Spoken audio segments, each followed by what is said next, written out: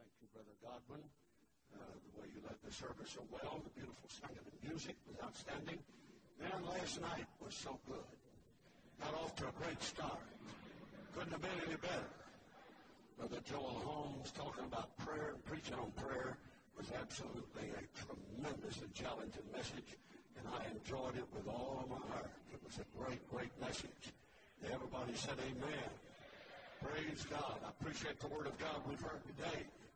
This morning, we started off by hearing the Word of God, and Brother Tony Spell has preached an outstanding message this morning.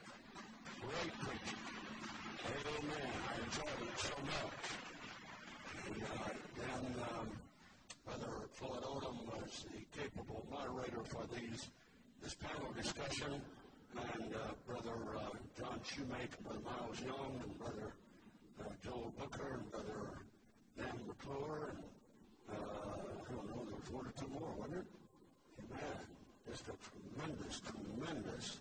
When I sat there and listened, I thought, these young men have got a mighty understanding of the Word of God. And it was obvious. This wasn't just something recited. This was coming from their heart. And I believe the church is in good hands. I believe the church is in good hands. Amen. We've got a lot of young preachers coming on, and they love God and believe the truth. So if somebody tells you there's not any young preachers that love God anymore, and read the truth anymore, and do what's right anymore, you tell them, no, that's not the case. We know of some that do. Praise God. God's going to have a church, isn't it? I said, God's going to have a church. Amen. Amen. And then Brother Crawford Coon, our wonderful chairman of the WPF, just a great man of God that I esteem so highly in the work of the Lord and love him deeply, and his wife, wonderful people, and he's doing a great job. Couldn't be doing any better leading the WPF than he's doing right now, and I love and appreciate him so much. Praise God. He preached and taught a wonderful Bible study today, and so I feel blessed to be here. Amen. I said I feel blessed to be here. And I know that tomorrow night I'm going to hear some things that's going to be outstanding, so I'm excited about that as well. Good to see all of you that are here in the Lord good.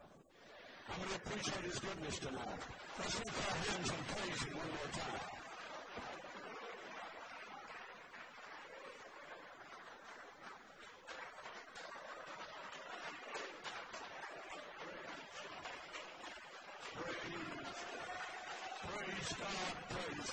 Praise God. Now, the subject that I have been asked to deal with tonight is the Godhead, and this is a subject that all of us believe. There are scholarly men in this audience that could do a tremendous job. There are men here that have written books on this subject and marvelous tapes and CDs on this subject and have blessed so many people. So I certainly do not feel like that I'm anything special among you, but I do believe this wonderful truth. Amen. I appreciate the truth.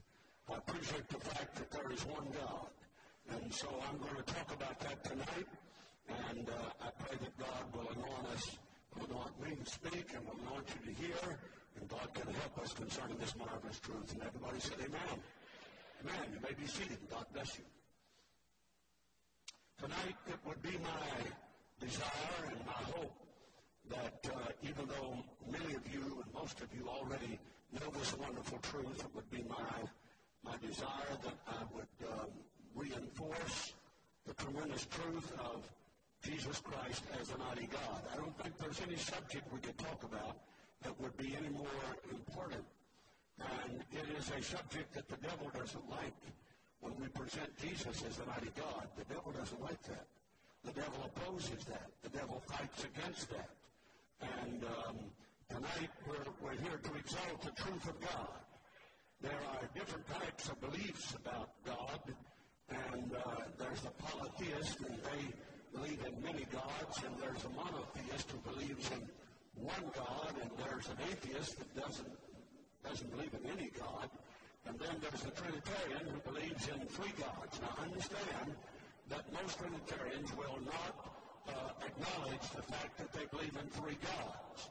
But I'm going to set forth tonight that there is one God and his name is one. I'm going to set forth tonight that the doctrine of the Trinity is not of God, it's not of the Word of God.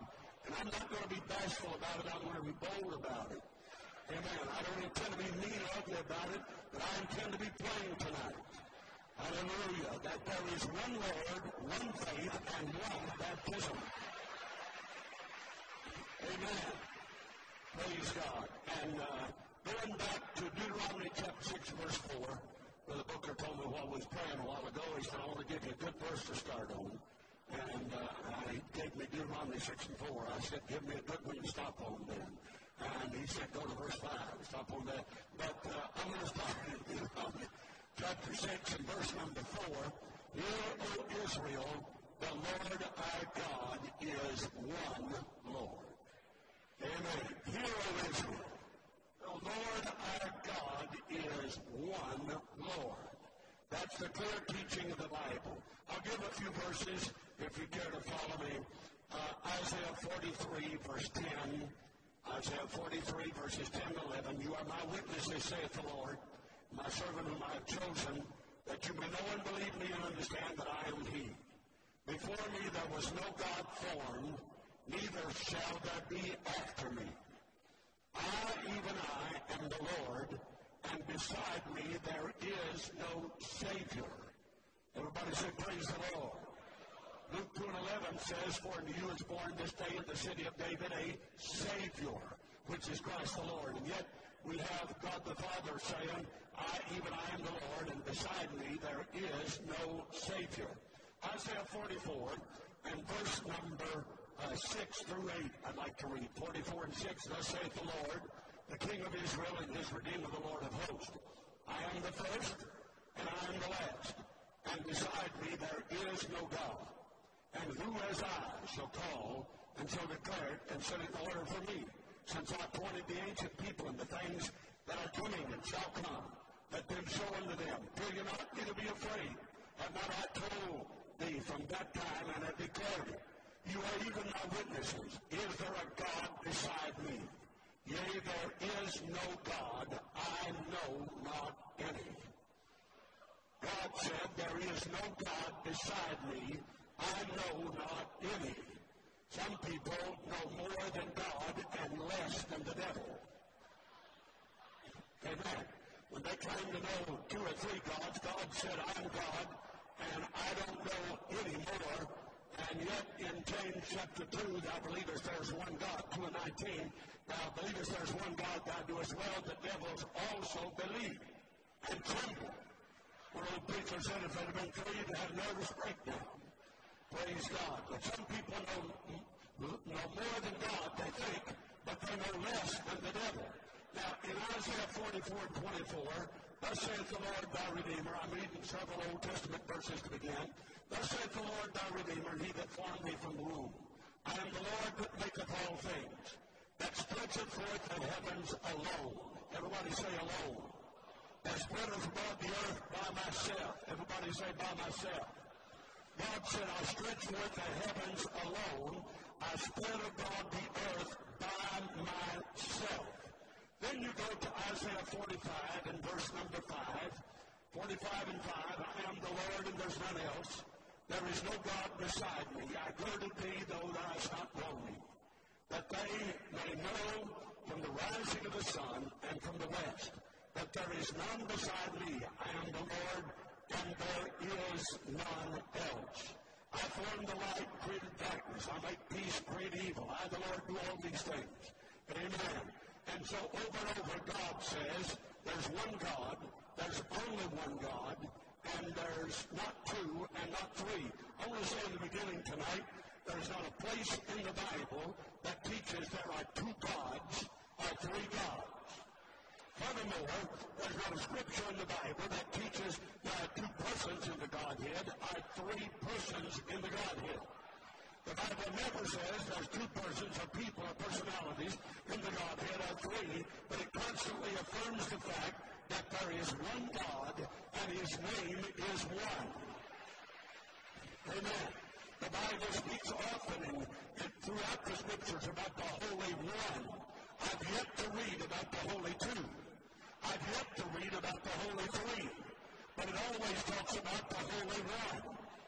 And the word Trinity is not in the Bible. If you've read the Bible from Genesis to Revelation, you'll never find the word Trinity. So why should we teach a doctrine or a dogma or teaching tonight that is not taught in the Word of God? Let God be true and every man a liar. Amen. Isaiah 45 and 18. Thus saith the Lord that created the heavens, God himself that formed the earth and made it. He hath established it and created it not in vain. He formed it to be inhabited. I am the Lord, and there is none else. Verse 21, same chapter. Tell me and bring them near. Yea, let them take counsel together. Who hath declared this from ancient time? Who hath told it from that time? Have not I the Lord? And there is no God else beside me. A just God and a Savior. There is none beside me. Look unto me and be ye saved, all the ends of the earth, for I am God, and there is none else. I have sworn by myself, the word is gone out of my mouth in righteousness, and shall not return, that unto me every knee shall bow, every tongue shall swear. And yet Paul said it's to Jesus Christ that every knee should bow, and every tongue should confess. We who believe that Jesus is the mighty God have no trouble with these verses of Scripture, for we understand there is only one God, not two, not three, not two people, not three, not a Trinity, not a triune Godhead, but there is one God, and we declare his name tonight. Everybody shout his name. Amen. If you'll turn to Malachi, right in the end of the Old Testament, the last book of the Old Testament, chapter 2 and verse number 10. Have we not all one Father? Hath not one God created us? Notice that. Have we not all one Father? Hath not one God created us? Amen. We all have one God and one Father. Jesus said, call no man Father upon the earth, because we all have one Father which is in heaven, and that's God. There's only one God. There's only one Father.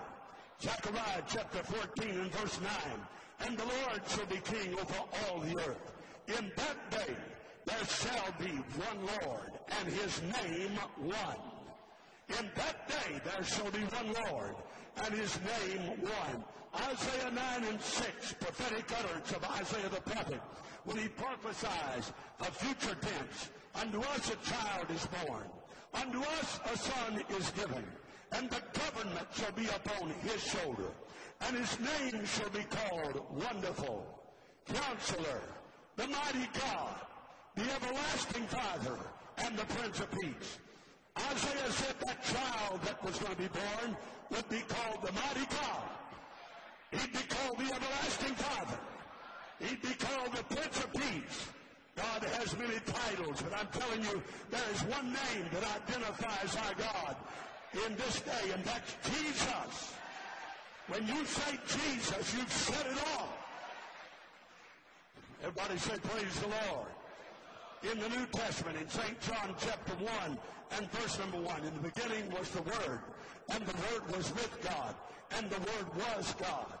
Amen. Verse 14, and the Word was made flesh and dwelt among us, and we beheld his glory, the glory as of the only begotten of the Father, full of grace and truth. I like that. The Word was made flesh and dwelt among us. 2 Corinthians chapter 5 and verse number 19, the Apostle Paul says, to wit that God was in Christ. John chapter 4 and verse 24 said God is a spirit. And to wit that God was in Christ, reconciling the world unto himself. I believe for a long time now that the Godhead can be understood basically in two words, and that's spirit and flesh. When you talk about the Father, you're talking about the Spirit. When you talk about the Son, you're talking about the flesh, the body of Jesus Christ, that he gave as a sacrifice. He was our sacrifice. He was our sacrificial lamb. He was the mediator between God and men, the man Christ Jesus. Hallelujah. He died for us. He was our substitute. He took our place. He who knew no sin became sin for us, that we might be made the righteousness of God in him. Hallelujah. God was in Christ. Jesus could say, the works that I do, it's not me, it's the Father that dwells in me. He doeth the work. We know that Jesus was both God and man. He was human and divine.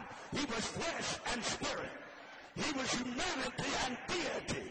Hallelujah. Jesus wasn't just another prophet. He wasn't just another priest or rabbi. He wasn't just another good man that came along at that point in history. He was God manifest in the flesh. Hallelujah. Let's clap our hands to the Lord tonight. 1 Timothy chapter 3 and verse 16 says, and without controversy or argument, great is the mystery of godliness. God was manifest in the flesh. God was manifest in the flesh. Hallelujah. He said he was justified in the spirit. He was seen of angels. He preached unto Gentiles and was believed on in this world and was received up in the glory. I'd say, who did that? You'd say Jesus. And Paul said it was God. There's no problem here because Jesus is God. God was in Christ. Hallelujah. Hallelujah.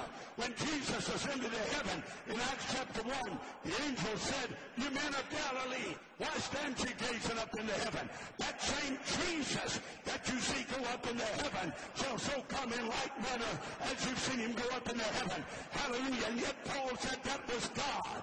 I'm glad for the understanding tonight, for the revelation tonight of the Word of God, that Jesus Christ is the mighty God, that he's the everlasting Father, that he's the Prince of Peace, that he's the Rose of Sharon, that he's the lily of the valley, that he's the bright and morning star, that he's the fairest of 10,000 to our soul, that he is our way out of no way, that he is our way when there seemeth to be none, that he is our healer, he is our Holy Ghost baptizer. Paul said all the fullness of the Godhead dwells in Jesus Christ. Oh, let's worship him tonight. Hallelujah. Hallelujah. Amen. You might say, well, why do you folks place such emphasis on this? I believe tonight, and I'm going to speak plainly, I believe that you must believe that Jesus Christ is the mighty God. That it's not optional. It's not a maybe so. You've got to get the understanding and the revelation of the mighty God in Christ. This is not some secondary teaching. I'm telling you the basis of the doctrine of the New Testament church is built upon the truth of the fact that Jesus was the mighty God. We must believe that. Hallelujah. John 8 and verse 24. Jesus said, I said therefore unto you that you shall die in your sins. For if you believe not that I am he. Hallelujah. If you believe not that I am. Moses said, God, who am I going to tell him sent me? He said, tell him that I am has sent you. Jesus said, except you believe that I am he. You will die in your sins. Because the fact is that if you don't believe Jesus is the mighty God, then you'll not get baptized in Jesus' name. And the only way to get your sins remitted is to be baptized in water by immersion in the name of Jesus Christ. Oh, hallelujah. Baptism is not optional. It's not an outward profession of inward faith. Hallelujah. It's not just in obedience to church dogma. We must be baptized in the name of Jesus Christ to have our sins remitted. Amen. Hallelujah.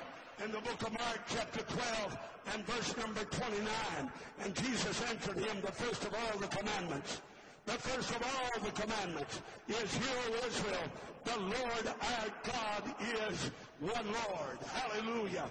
I don't see why it should be much trouble believing this great truth. Praise God. The Bible is clear, and especially clear and plain on the subject that there's one God. Oh, brother in Tennessee used to say, a blind man with leather glasses on could see this. Praise God. It's the truth. You shall know the truth, and the truth shall make you free. I said the truth doesn't restrict you. The truth doesn't bind you. The truth makes you free. And whom the Son has made free is free indeed. Hallelujah. In John chapter 14 and verse number 6, I want to read tonight. Jesus saith unto him, I am the way, the truth, and the life. No man comes to the Father but by me. Jesus said, if you had known me, you should have known my Father also. And from henceforth you know him and have seen him. Now, and Philip said in verse 8, Philip said to him, Lord, show us the Father, and it sufficeth, and it will satisfy us. Jesus said unto him, have I? He didn't ask to see you, he asked to see the Father. Jesus said, have I been so long time with you, and yet thou hast not known me, Philip? He that has seen me has seen the Father. How sayest thou then, show us the Father? He said, when you see me, you've seen the Father, because the fullness of the Godhead bodily is in Jesus Christ. God was in Christ. Glory. Hallelujah. In St. John 10 and 30, Jesus said, I and my Father are one. I and my Father are how many? The world says there's two. The dogma of the Trinity says there's two. But Jesus said, I and my Father are one. Hallelujah. Ephesians 4:5 said there is one Lord, there is one faith, and there is one baptism, and there's one God and Father of all, who's above all, through all, and in you all.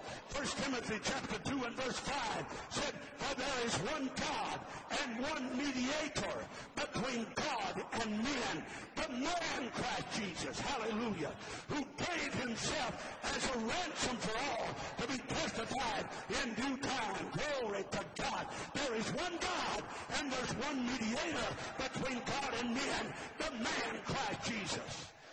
Let me tell you, on Calvary, my God didn't die. I don't believe in dead deity. I don't believe in a dead God. I don't serve a dead God. He who died was God. But on Calvary, God didn't die. The Son of God died. The flesh died. The humanity died. But I'm telling you that God, the eternal Spirit, didn't die on that cross. Hallelujah. Hallelujah. Somebody shout amen. I said my God didn't die. God's a spirit. That spirit's never died. I said that spirit never has died. And it never will die. Glory to God. Thank God for this marvelous truth tonight. But when Jesus died on the cross, he said, Eli, Eli, lema sabachthani, which is to say, my God, why hast thou forsaken me? I heard a Trinitarian preacher preach here a while back. He said, can't you just see God the Father sitting up in the heaven? And he couldn't stand to watch the glory and bloody scene of Calvary and to watch his son die. And so he turned his back on his son. That's why he said, this was his explanation. Why hast thou forsaken me? I'm going to tell you something, friend. This wasn't one God forsaking another God. Hallelujah. What happened at Calvary? The Spirit left the body so the body could die and become our substitute and our sacrifice. The Spirit didn't die. Are you with me tonight? Hallelujah. Hallelujah. That Spirit forsook and left the body so the body could die. And that body spent 3 days and nights in the heart of the earth. And I'm going to tell you, after 3 days and nights, that Spirit re-entered that body. And he resurrected. Hallelujah. He resurrected from the dead. And he's alive forevermore. And he's got the keys of death and of hell. Glory! I feel his awesome presence in this house tonight. I wish somebody'd shout to God with me. I wish somebody'd shout to God with me. Oh, praise God. Praise God. Praise God. Praise God. I said, God the Father never died. The Spirit never died. The Son died.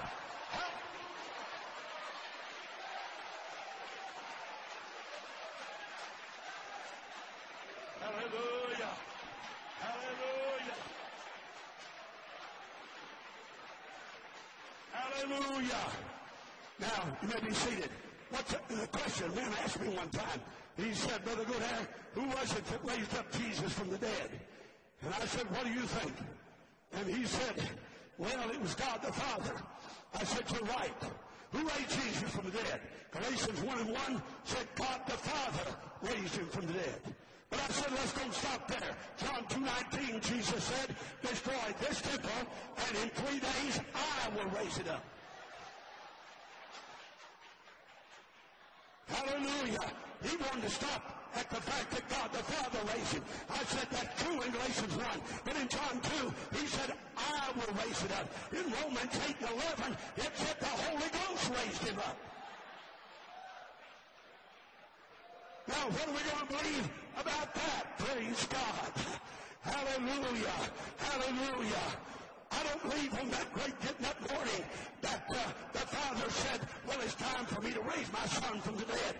And Jesus took his head out of the grave and said, no, you don't. Remember, I said that I'd raise myself up. And about that time, Holy Ghost comes giving in and said, both of you get aside. I said I'd raise him up.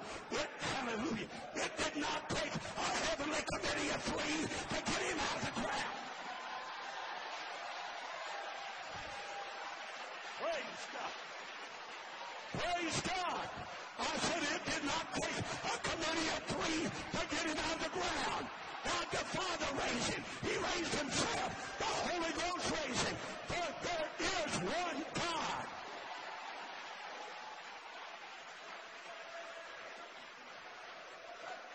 Somebody shout amen. Somebody shout amen. Hallelujah. 1 Timothy chapter 2 and verse 5, he said, one God, one mediator between God and man, the man Christ Jesus. John 2:19, James 2:19, thou believest there's one God, thou doest well, that devils also believe and tremble. 1 John 5 and verse number 7 says, for the three that bear record in heaven. It does not say there are three in heaven. It said there are three that bear record in heaven. The Father, the Word, which is the Son. Remember, the Word was with God, and the Word was God, and the Word was made flesh. So that Word was the Son. Hallelujah. 1 John 5 and 7 said, the Father, the Word, and the Holy Ghost. And let's let Brother John give us the equation. Hallelujah. Let's let him give us the math on this. He said, and these three are one. Praise God, praise God. My father was debating an honorable preacher one time, and I was there, and I was a younger man at that time, and my dad was debating a preacher, and there were hundreds of people present. My dad got a blackboard out. He was a country preacher, but he knew the truth.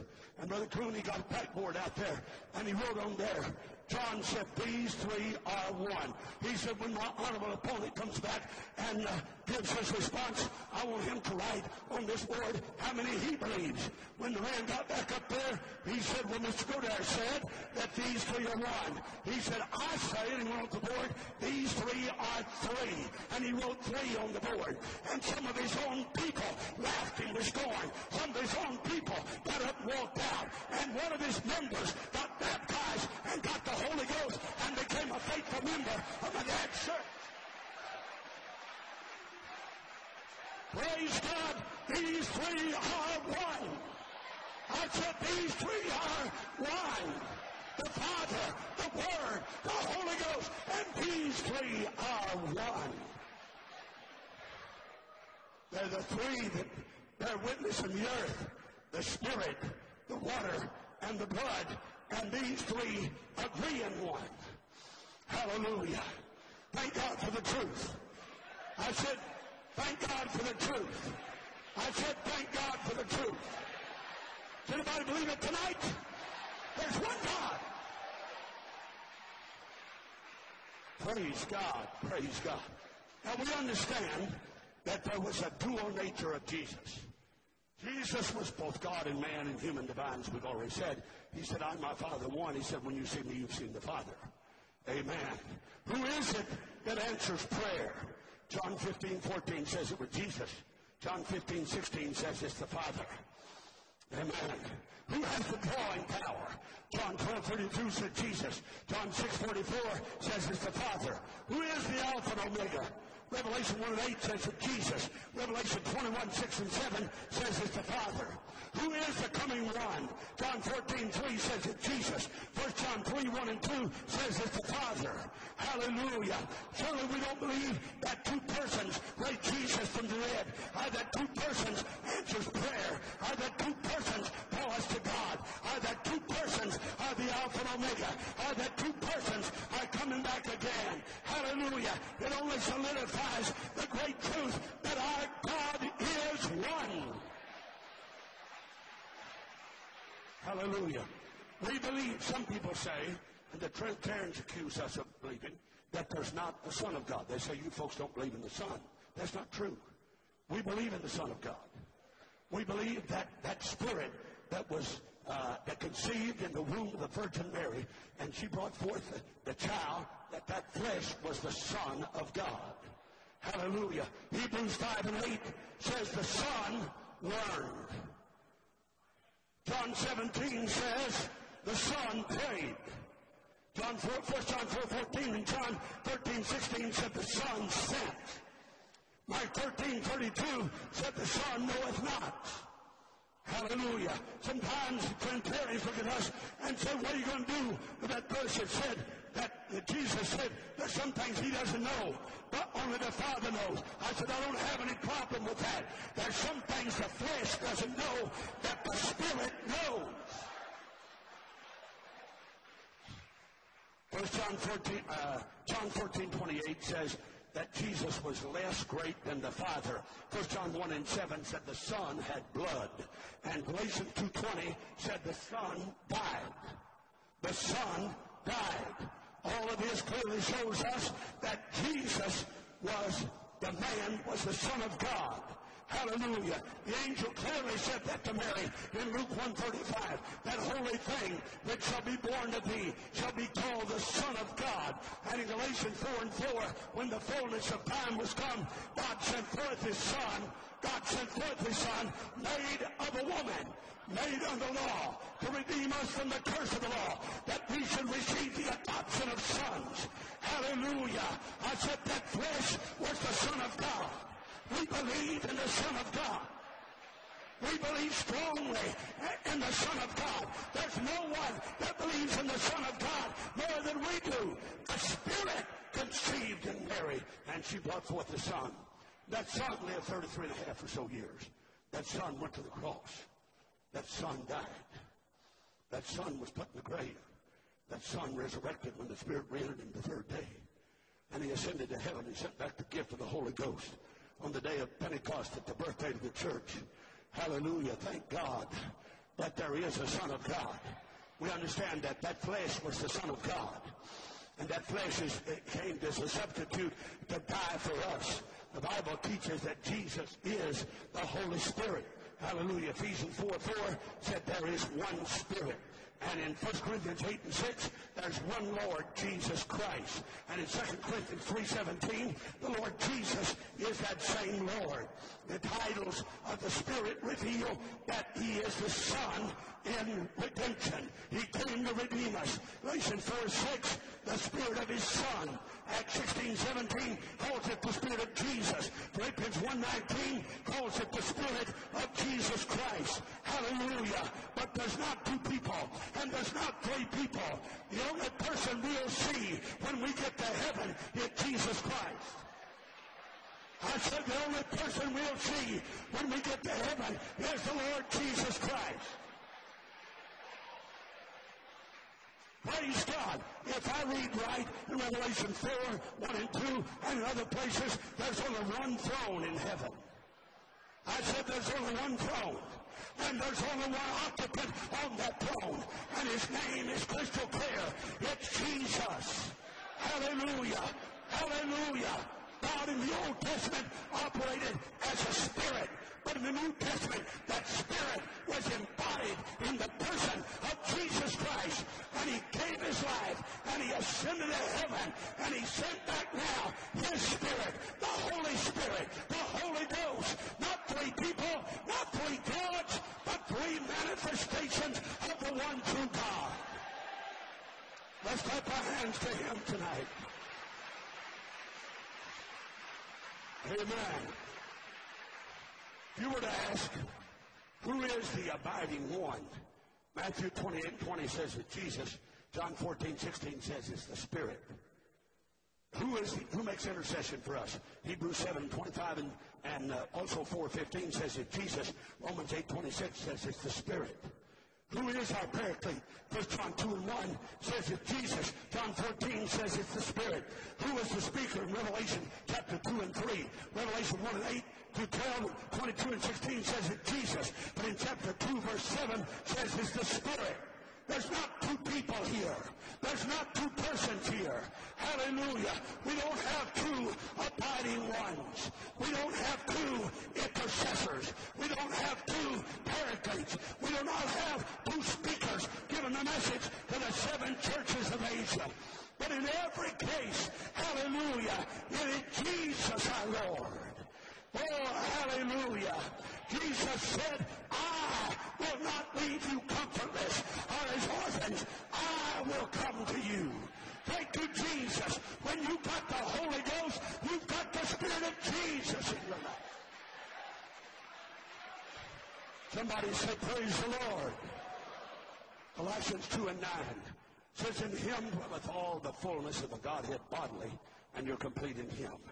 John 20 and 22 says he breathed on them and said, receive thee the Holy Ghost. And the day that you can establish the difference between a person and our breath is the day that you can prove that there's a difference between Jesus and the Holy Spirit of the Holy Ghost. Colossians 1:27 said the Holy Ghost, the Spirit of God, is Christ in you, the hope of glory. Amen. Christ in you. He was man and he was also God. John 8:40, let me move quickly. John 8:40, Jesus was man. John 20:28, he was God. John 8:57, he was not 50 years old. Micah 5 and 2, he was also eternal. Luke 2:16, he's a babe.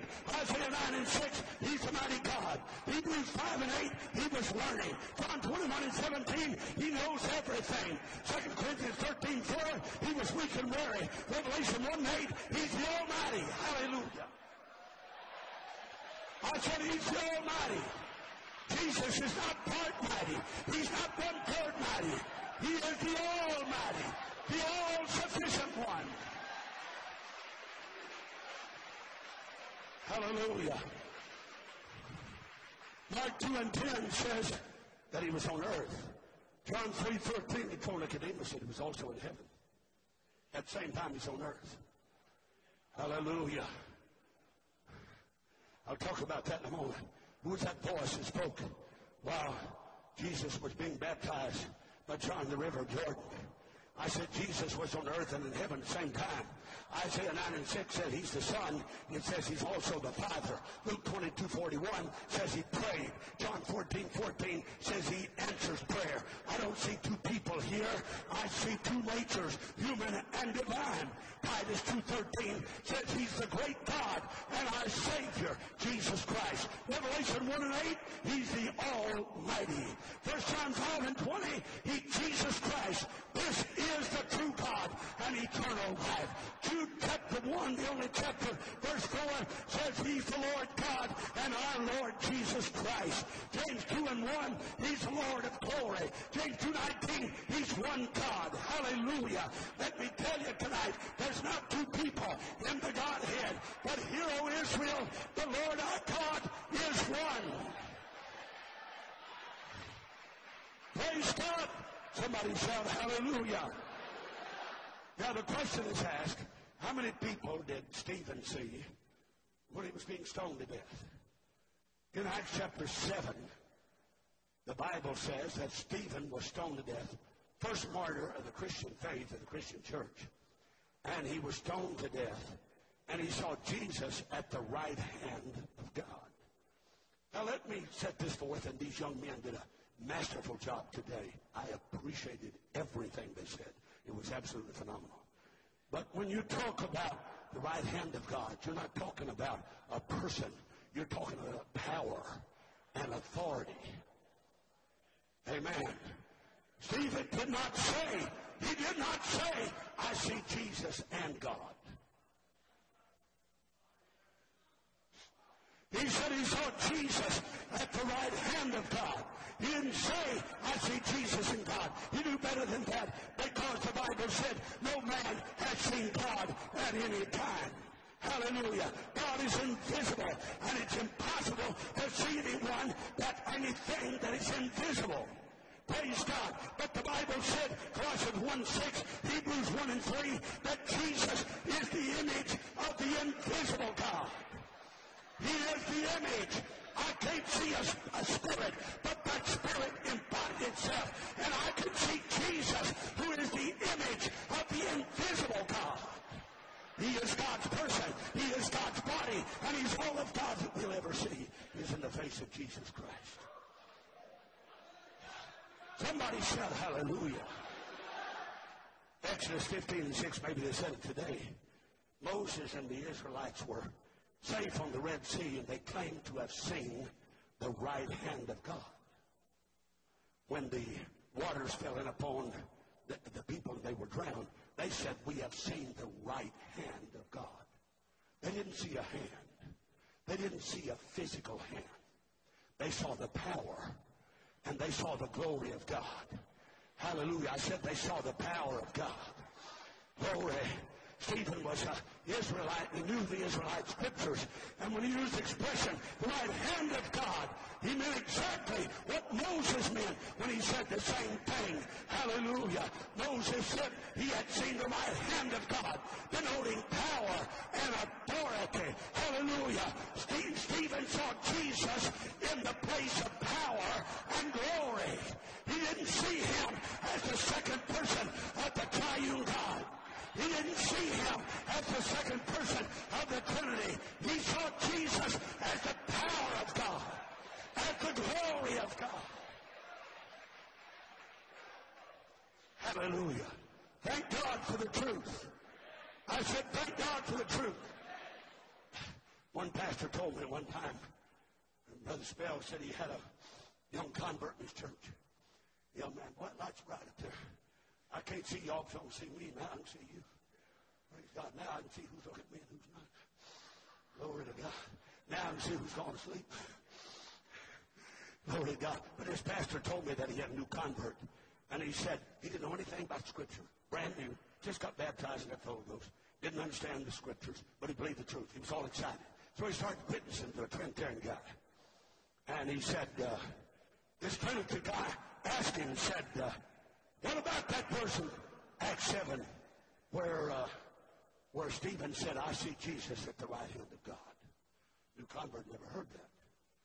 He didn't know anything about that. He never read that verse. He's brand new. He just knew what he got. But God was good. It was from the Lord.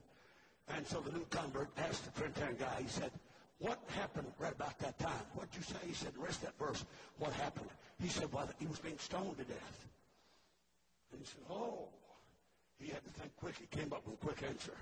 He told the Trinitarian guy, he said, anybody's getting hit upside the head with the rocks, I'll say anything. Praise God. But the fact is that there's one God, and Stephen didn't say, I see two or three. He saw one. Praise God, praise God. I'm happy about the truth tonight. I said I'm happy about the truth tonight. You know, in Exodus 8:19 talks about the right hand of God. Exodus 15:6 talks about the right hand of God. Luke 11:20 talks about the finger of God. Jesus said he cast out devils by the finger of God. And I don't believe that he reached up into heaven and got a hold of God's big finger and pulled it down. There isn't anybody who believes that. When it talks about the right hand of God or the finger of God, that's not speaking of a person or of a physical hand or a physical arm. Amen. Matthew 26:64 said Jesus is at the right hand of power. Somebody say power. Matthew 26:64, right hand of power. Mark 14:62 says the right hand of power. Let me ask you this. If God is omnipotent, omniscient, and omnipresent, if God is all-wise, all-knowing, all-sufficient, everywhere present at the same time, how can you, if he's everywhere, how can you get on the right hand of everywhere? Where is the right hand of everywhere? God's everywhere. You can't go anywhere that God's not there. Amen. What are you saying? I'm saying that he's talking about power and authority, not a physical hand. Hallelujah. There's no such thing in this Bible as the eternal Son. The Bible never speaks of the eternal Son, but the Bible calls him the begotten Son. We don't believe he was the eternal Son. When the fullness of time was come, God sent forth his Son made of a woman. He's not the eternal Son of God. He's the begotten. Anything begotten is not eternal. Anything eternal is not begotten. Those two words are diametrically opposed to each other. Hallelujah. Jesus is not the eternal Son of God. He's the begotten Son of God. Hallelujah. And if, as Trinitarians affirm, Stephen saw two men, then God is not invisible. If that be true, if he saw a person, then God has been seen. Then Jesus is not the express image of God, but simply an image. And Stephen committed his spirit to the wrong member of the Trinity.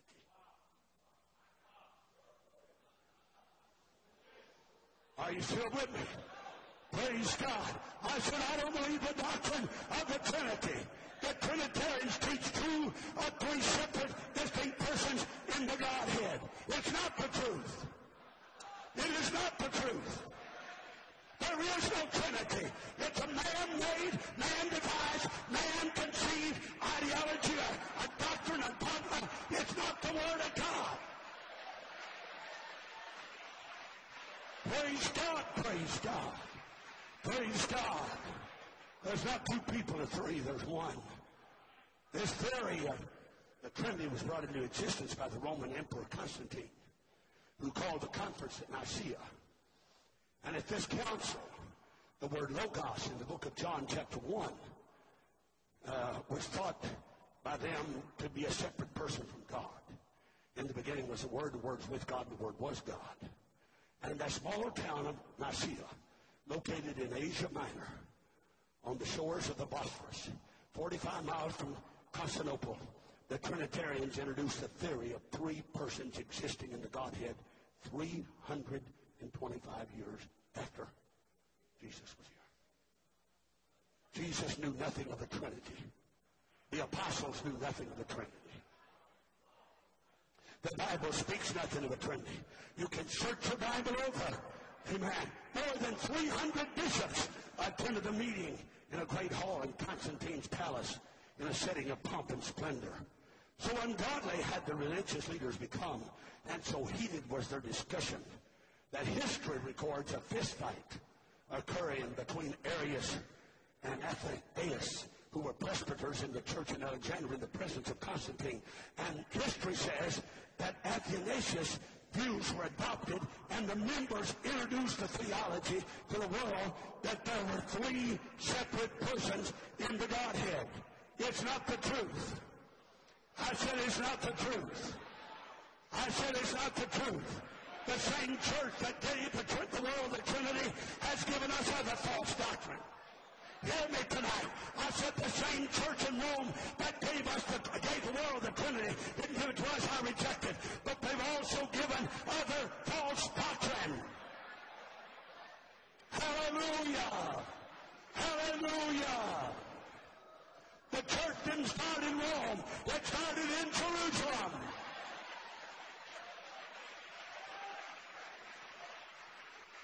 I was reading something the other day This is the church in Rome that gave the world the Trinity. In 607, that's the church that made Boniface III the first pope. They say that Peter was the first pope. The Bible never says nothing about that.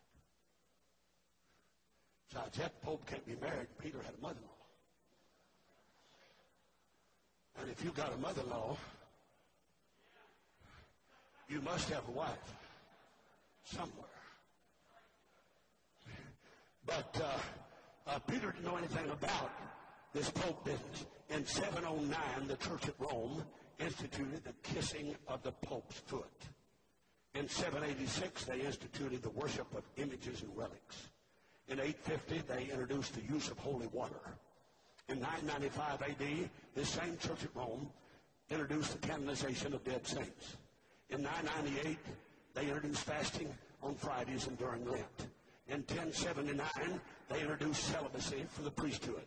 In 1090, they introduced prayer beads. In 1184, they introduced the Inquisition. In 1190, the Church at Rome introduced the sale of indulgences. In 1215, they introduced the doctrine of transubstantiation. In 1220, they introduced the adoration of the wafer. In 1229, they introduced the idea that the Bible was forbidden to laymen, and that's why you've got a Dark Ages. Hallelujah. I said the church at Rome didn't want the common people have a Bible. They wanted to tell them what it said, and they didn't want them to have a Bible. Bibles were confiscated. People were killed. They forbid the average person have a Bible. But I'm glad that God's got a church. God said there'd be a former rain and there'll be a latter rain. That former rain was the first church of the first century, and the latter rain is the church of the last 100 years or so. I'm glad that the church tonight is not inferior to the first church. Everything they had, we have. Every truth they had, we have. Praise God. You may be seated. The same church at Rome in 1406 introduced baptism by sprinkling. In 1414, they introduced a cup forbidden to certain people of communion. In 1439, they introduced the doctrine of the purgatory.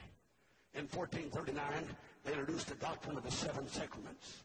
In 1508, they introduced the idea of the Ave Maria. That was approved. 1534, the Jesuit order was founded. 1545, tradition was granted equal authority with the Bible. Hear that?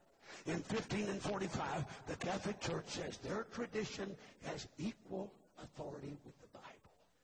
That is not true. This book, the Bible, stands by itself. Hallelujah. In 1854, the Immaculate Conception of Mary was introduced. 1870, introduced the infallibility of the Pope. 1930, public schools was condemned, and their own school started by the Church of Rome. 1950, they introduced the idea of the Assumption of the Virgin Mary.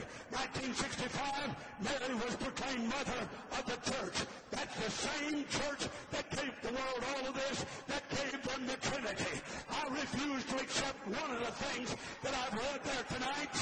I refuse to accept what Rome said, but I receive what God said. Praise God. Somebody shout hallelujah. Somebody shout hallelujah. I said, I'm not following Rome. I'm following the Word of God. I'm following Jesus Christ. We're not going to follow man-made creed and dogma and doctrine and philosophy of men, but we accept and receive the Word of God.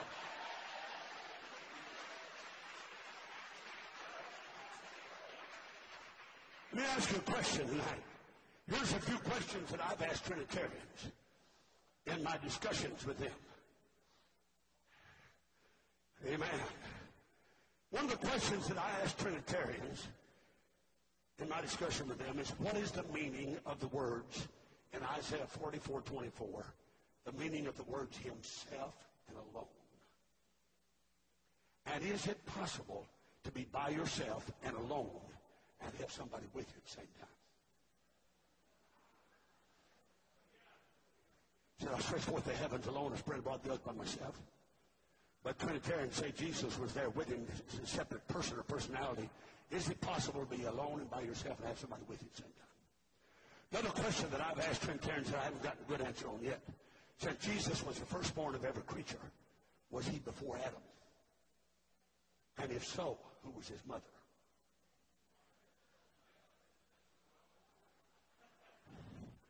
Amen. Another question that I've asked Trinitarians through the years, was Mary's son God? If so, does that make Mary the mother of God?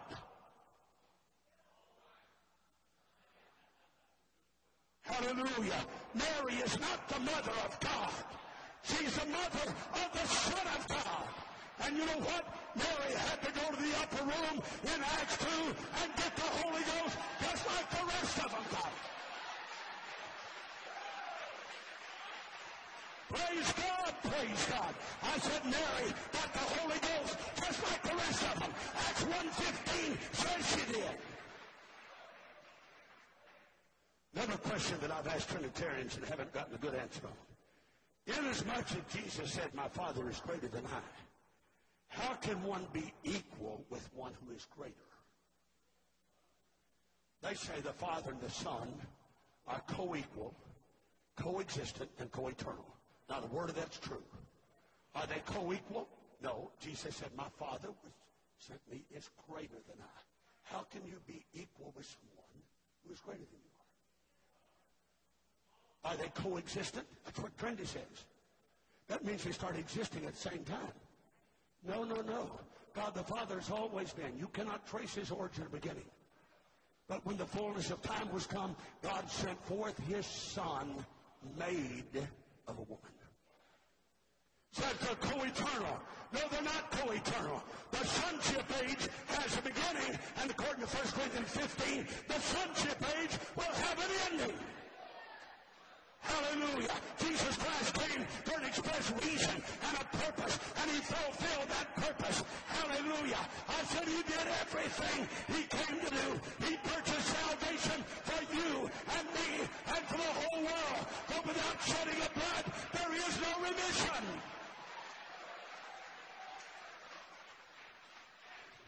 Another question I've asked Trinitarians, and I'll ask you tonight. When the disciples saw both the Father and the Son, John 12:45, how many persons in the Godhead did they see? They saw both the Father and the Son, John 12:45. How many persons did they see? I haven't gotten an answer yet to the Trinitarians from them. And question number 6 that I've asked, I've just made a note of it through the years. Is Jesus the name referred to in Acts 4:12? I asked Trinitarians this. Is Jesus the name referred to in Acts 4:12? If so, is water baptism limited to that name? All right now. Is Jesus the name that's referred to in Acts 4:12? Neither is there salvation in any other, for there's none other name in heaven given among men whereby we must be saved. Is Jesus the name that's mentioned in Acts 4:12? If it is, and it is water baptism limited to that name? Another question that I've asked Trinitarians. What is the name that is above every name? There is, and your Bible says, there's a name that's above every name. What is that name that's above every name? Amen. Jesus. Another question I've asked Trinitarians. They say Jesus is the second person of the Godhead. Now, how can the second person, think with me, how can the second person of the Trinity be the son of the first person of the Trinity and still be fathered by the third person of the Trinity?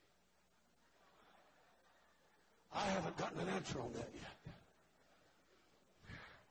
Hallelujah. I haven't had one Trinitarian that'll give me an answer on that. There's a man started debating with me in the Durham newspaper. He debated on the Godhead. When he named our church, I thought it was time for me to answer.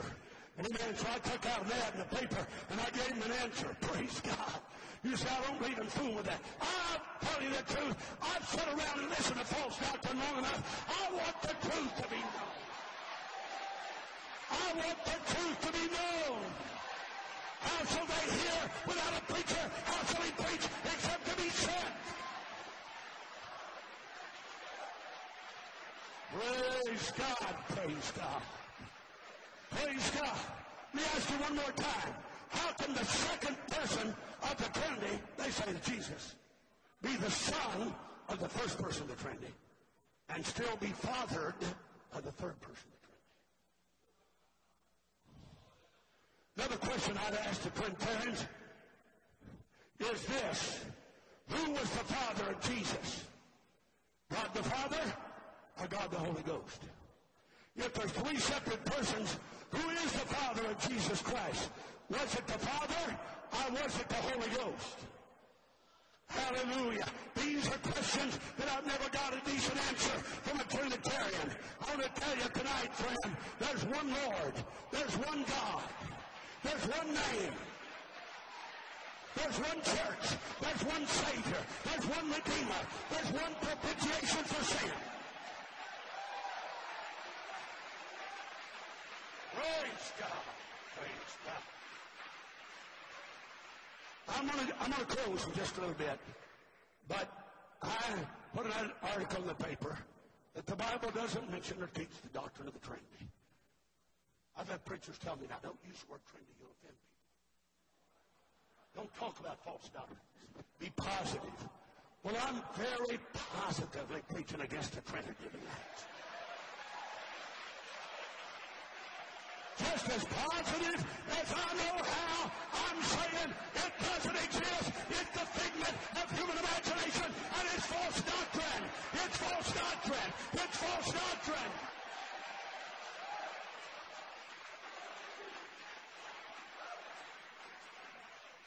So I'll read you just a little portion of it. A couple of preachers had called the name of our church and just kept on writing in and saying things about our church, and so I finally decided to answer. So I answered this man by the name of so-and-so. I won't call his name here, but I called him here. Because he'd been writing in our paper against our church.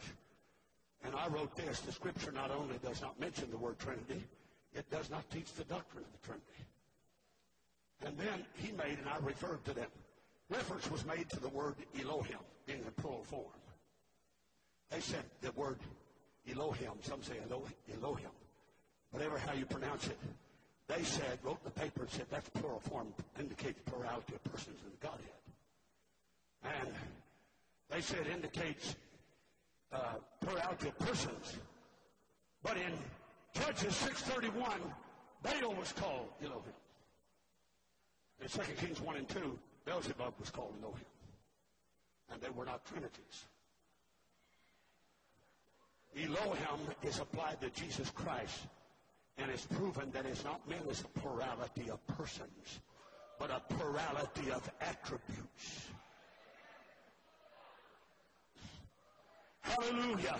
Trinitarian saying, I'm reading, that the voice that was heard at Jordan's bank demands personality. Then I asked the question, did the voice emanating from Balaam's ass indicate personality?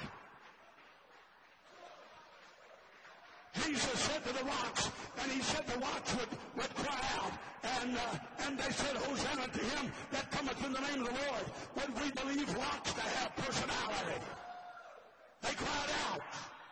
The truth is, that man who was baptized by John was also the omnipresent God, and he was responsible for that voice from heaven. Remember in John 3, Jesus came to be on earth and in heaven at the same time. You can't limit God. You can't restrict God. You can't tie him down. You can't put him in a corner. You can't put him in a box.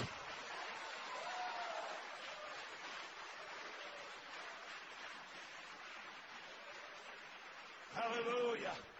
Now, I won't read the rest of that for the sake of time. But years ago, Brother Booker, when I was a boy, debates were common between the apostolic Jesus-name people and others. Almost all of the world has lost their fight. They don't want to discuss what to believe because they don't believe enough to discuss. I said the religious world don't believe enough to talk about. And we Pentecostals, my apostolic people, must not let this truth die. It's got to be preached. It's got to be talked about. It's got to be taught. It's got to be preached. It's got to be taught. It's got to be talked about.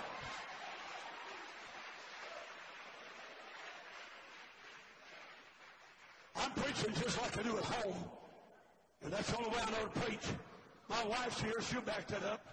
Sister Renee Valades on the third row here. She's from our church that has been almost 20 years. She was an ex-Catholic, got baptized, got the Holy Ghost. She's here. Hallelujah. And her daddy was Catholic all of his life. And just this year, we baptized him in Jesus' name. Hallelujah. Hallelujah. Hallelujah. I want to tell you, ladies and gentlemen, there is one Lord. His name is one. Jesus is the mighty God. Hallelujah. And it's all in him.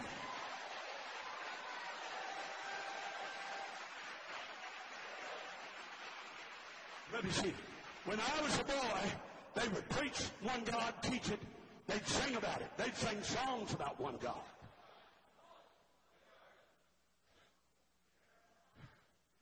And please don't get me wrong. I like new courses. I like a lot of stuff. We've got a full-time music director. We've got a nice choir. We've got a good youth crowd. I like it all. I said all. I don't like rock music real well. We're not going to have it in our church. I don't like rap music. I don't want hip-hop music in our church. I believe you ought to be able to understand what you're saying.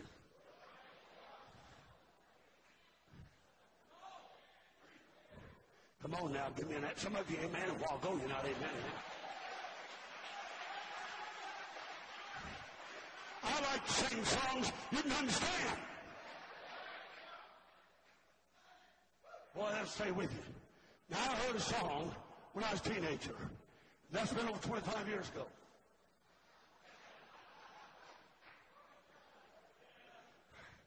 I knew I'd get two or three of you awake on that one, praise God. Lord, I thought the other day, I've been preaching in 7 decades. I ought to be 97. I started preaching in 1959. This is my 7th decade to preach in, Brother Young. And you know what? The truth is still the truth. I said the truth is still the truth.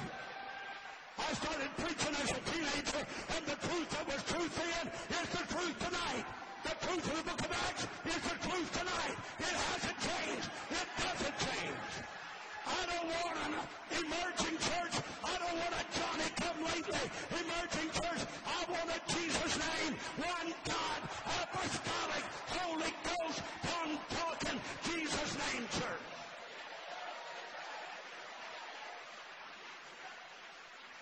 Maybe see, I'm going to tell you, if you didn't read Brother Coon's article on the emerging church, it would be worth your time. It was phenomenal. I want to tell you, I went to debate. That old man get up there with a guitar. They were debating people that didn't believe in music in church. He just aggravated them and agitated them. He brought his guitar out. That was back in the 50s.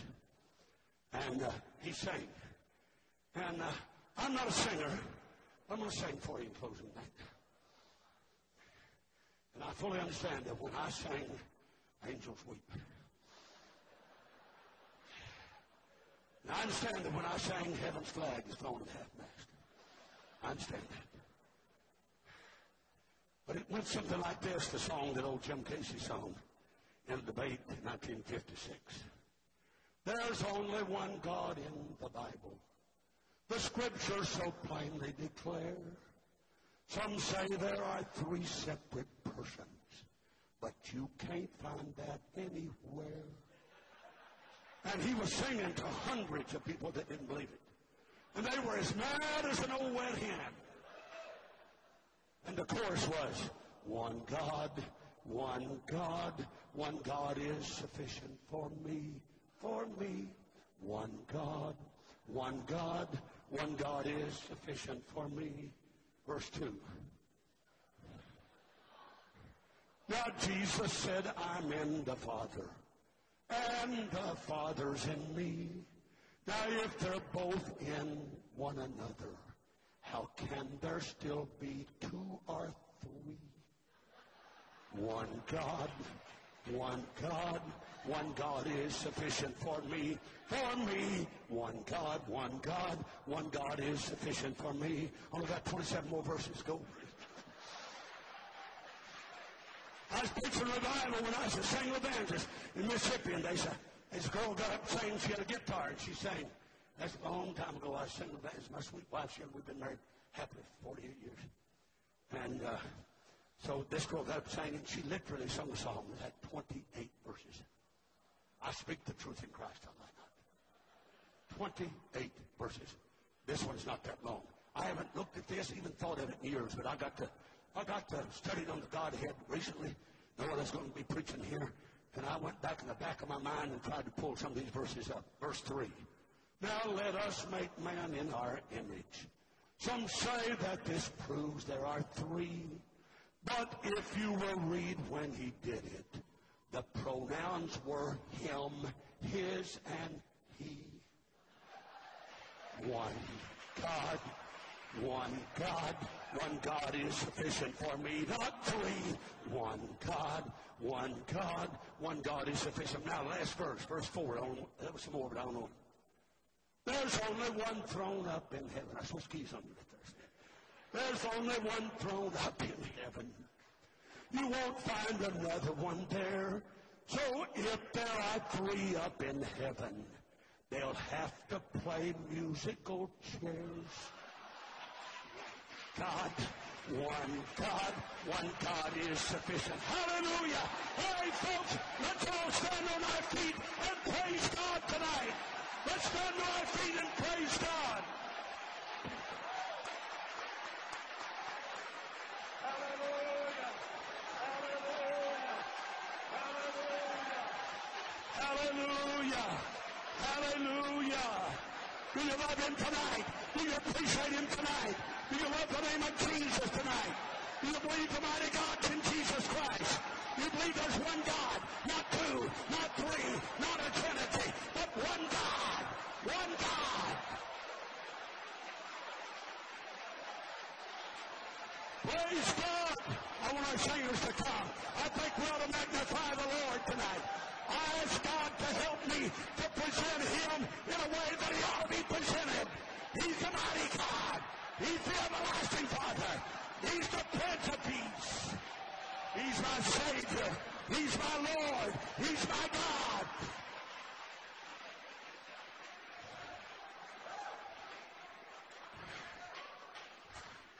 Remain standing if you will, please. Brother God will come back up here if he's the one leading. Close the service. You've heard this, and I want to say it tonight. To the architect, Jesus is the chief cornerstone. To the artist, he's the one altogether lovely. There's scriptures on this, but I won't name them.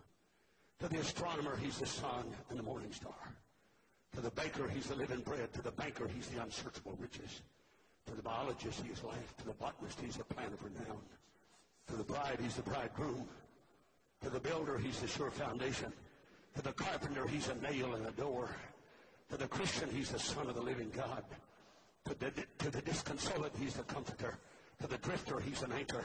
To the doctor, he's the great physician. To the educator, he's a superb teacher. To the engineer, he's a polished shaft and living way. To the farmer, he's the sower and the wheat and the Lord of the harvest. To the florist, he's the rose and the lily. To the friendless, he's a friend that's thicker, closer than a brother. To the geologist, he's the name, the genealogist, he's the name above every name. To the geologist, he's the rock of ages. To the heavy laden, he is rest. To the horticulturist, he's the true vine. To the jeweler, he's the precious stone. To the judge, he's the righteous judge, the judge of all. To the juror, he is the true and faithful witness. To the king, he's the King of kings and the Lord of lords. To the lawyer, he's our counselor, advocate, and lawgiver. To the lonely, he's our abiding companion. To the lover, he is our betrothed. To the metaphysician, he's the Alpha and Omega. To the musician, he's a new song. To the newspaper man, he's the good tidings. To the oculist, he's the light of the eye. To the philanthropist, he's the unspeakable gift. To the philosopher, he's the wisdom of God. To the photographer, builder, he's the express image of his person. To the pilgrim, he's the way. To the potter, he's a vessel of honor. To the preacher, he's a model preacher and the Word of God.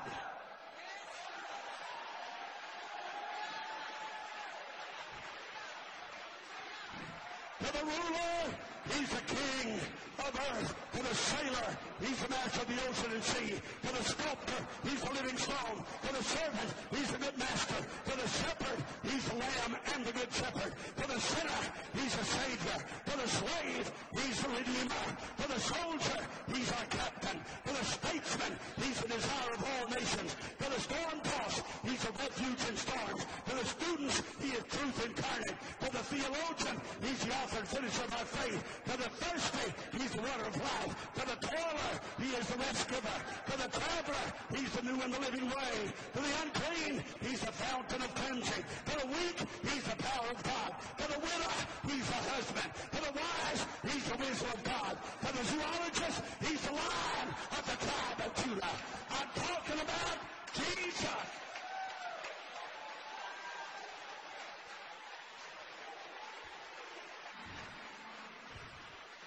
I'm talking about Jesus. The fullness of the Godhead is in him. In Genesis, Jesus is creator. In Exodus, he's the Passover lamb. In Leviticus, he's the high priest. In Numbers, he's a pillar of fire by night. In Deuteronomy, he's a prophet like unto Moses. In Joshua, he's the captain of our salvation. In Judges, he's the judge and lawgiver. In Ruth, he's our kinsman redeemer. In 1st and 2nd Samuel, he's our trusted prophet. In the Kings and Chronicles, he's the reigning king. In Ezra and Nehemiah, he's the rebuilder of the broken down walls of human life. In Esther, he's our Mordecai. In Job, he's our ever-living redeemer. In Psalms, he's our shepherd. In Proverbs and Ecclesiastes, he's our wisdom and perfection. In the Songs of Solomon, he's the lover and bridegroom. In Isaiah, he's the righteous prince. In Lamentation, he's the weeping prophet. In Ezekiel, he's the wonderful four-faced man. In Daniel, he's the fourth man in the midst of live furnace. In Hosea, he's a faithful husband. In Joel, he's the baptizer with the Holy Ghost. In Amos, he's our burden bearer. In Obadiah, he's mighty to save. In Torah, he's a great foreign missionary. In Micah, he's the ruler in Israel who's going forth of them from old. In Nahum, he's the messenger that brings good tidings, that publishes peace. In Habakkuk, he's God's evangelist crying, revive thy work in the midst of the years. In the midst of the years, make known and wrath, remember mercy. In Zephaniah, he's our Savior. In Haggai, he's the restorer of God's lost heritage. In Zechariah, he's a fountain open up to the house of David and the inhabitants of Jerusalem for sin and uncleanness. Malachi, he's the Son of Righteousness, rising with healing his wings. Hallelujah. Do you know who Jesus is? The man of Galilee. He healed the sick and raised the dead, closed blinded eyes to see. Some say he was a good man while on this earth he trod. But he's Jesus, my Lord and my God. In Matthew, he's the deliverer and Messiah. In Mark, he's the wonder worker. In Luke, he's the Son of Man. In John, he's the Son of God. In Acts, he's the Holy Ghost. In Romans, he's the justifier. In Corinthians, he's the sanctifier. In Galatians, he's the redeemer from the curse of the law. In Ephesians, he's the Christ of unsearchable riches. In Philippians, he's the supplier of every need. In Colossians, the fullness of the Godhead dwells in him. In Thessalonians, he's the soon-coming King. To Timothy, 1st, 2nd Timothy, he is the one mediator between God and men, the man Christ Jesus. In Titus, he's a faithful pastor. In Philemon, he's a faithful brother. In Hebrews, he's the blood of the everlasting covenant. In James, he's a great physician. In 1st and 2nd Peter, he's the chief shepherd who shall soon appear with a crown of unfading glory. 1st, 2nd, 3rd John, he's love. In Jude, he's the Lord coming with 10,000s of his saints. In Revelation, he's the King of kings and the Lord of lords. He is Aaron's rod that budded. He's Abraham's ram. He's Daniel's visions. He's David's slingshot. He's Elijah's mantle. He's Ezekiel's water to swim in. He's Gideon's fleece. He's Isaac's bride. He's Jacob's ladder. He's John's pearly white city. He's Joshua's trumpet. He's Miriam's song. He's Moses' burning bush. He's Noah's rainbow. He's Paul's handkerchiefs and aprons. He is Samson's strength. He is Samuel's horn of oil. He's Solomon's wisdom. But he's Jesus, my Lord and my God. I wish that everybody that loves him and knows him and appreciates the understanding of the revelation of the mighty God in Christ would lift your hands and with a loud voice give praise to him.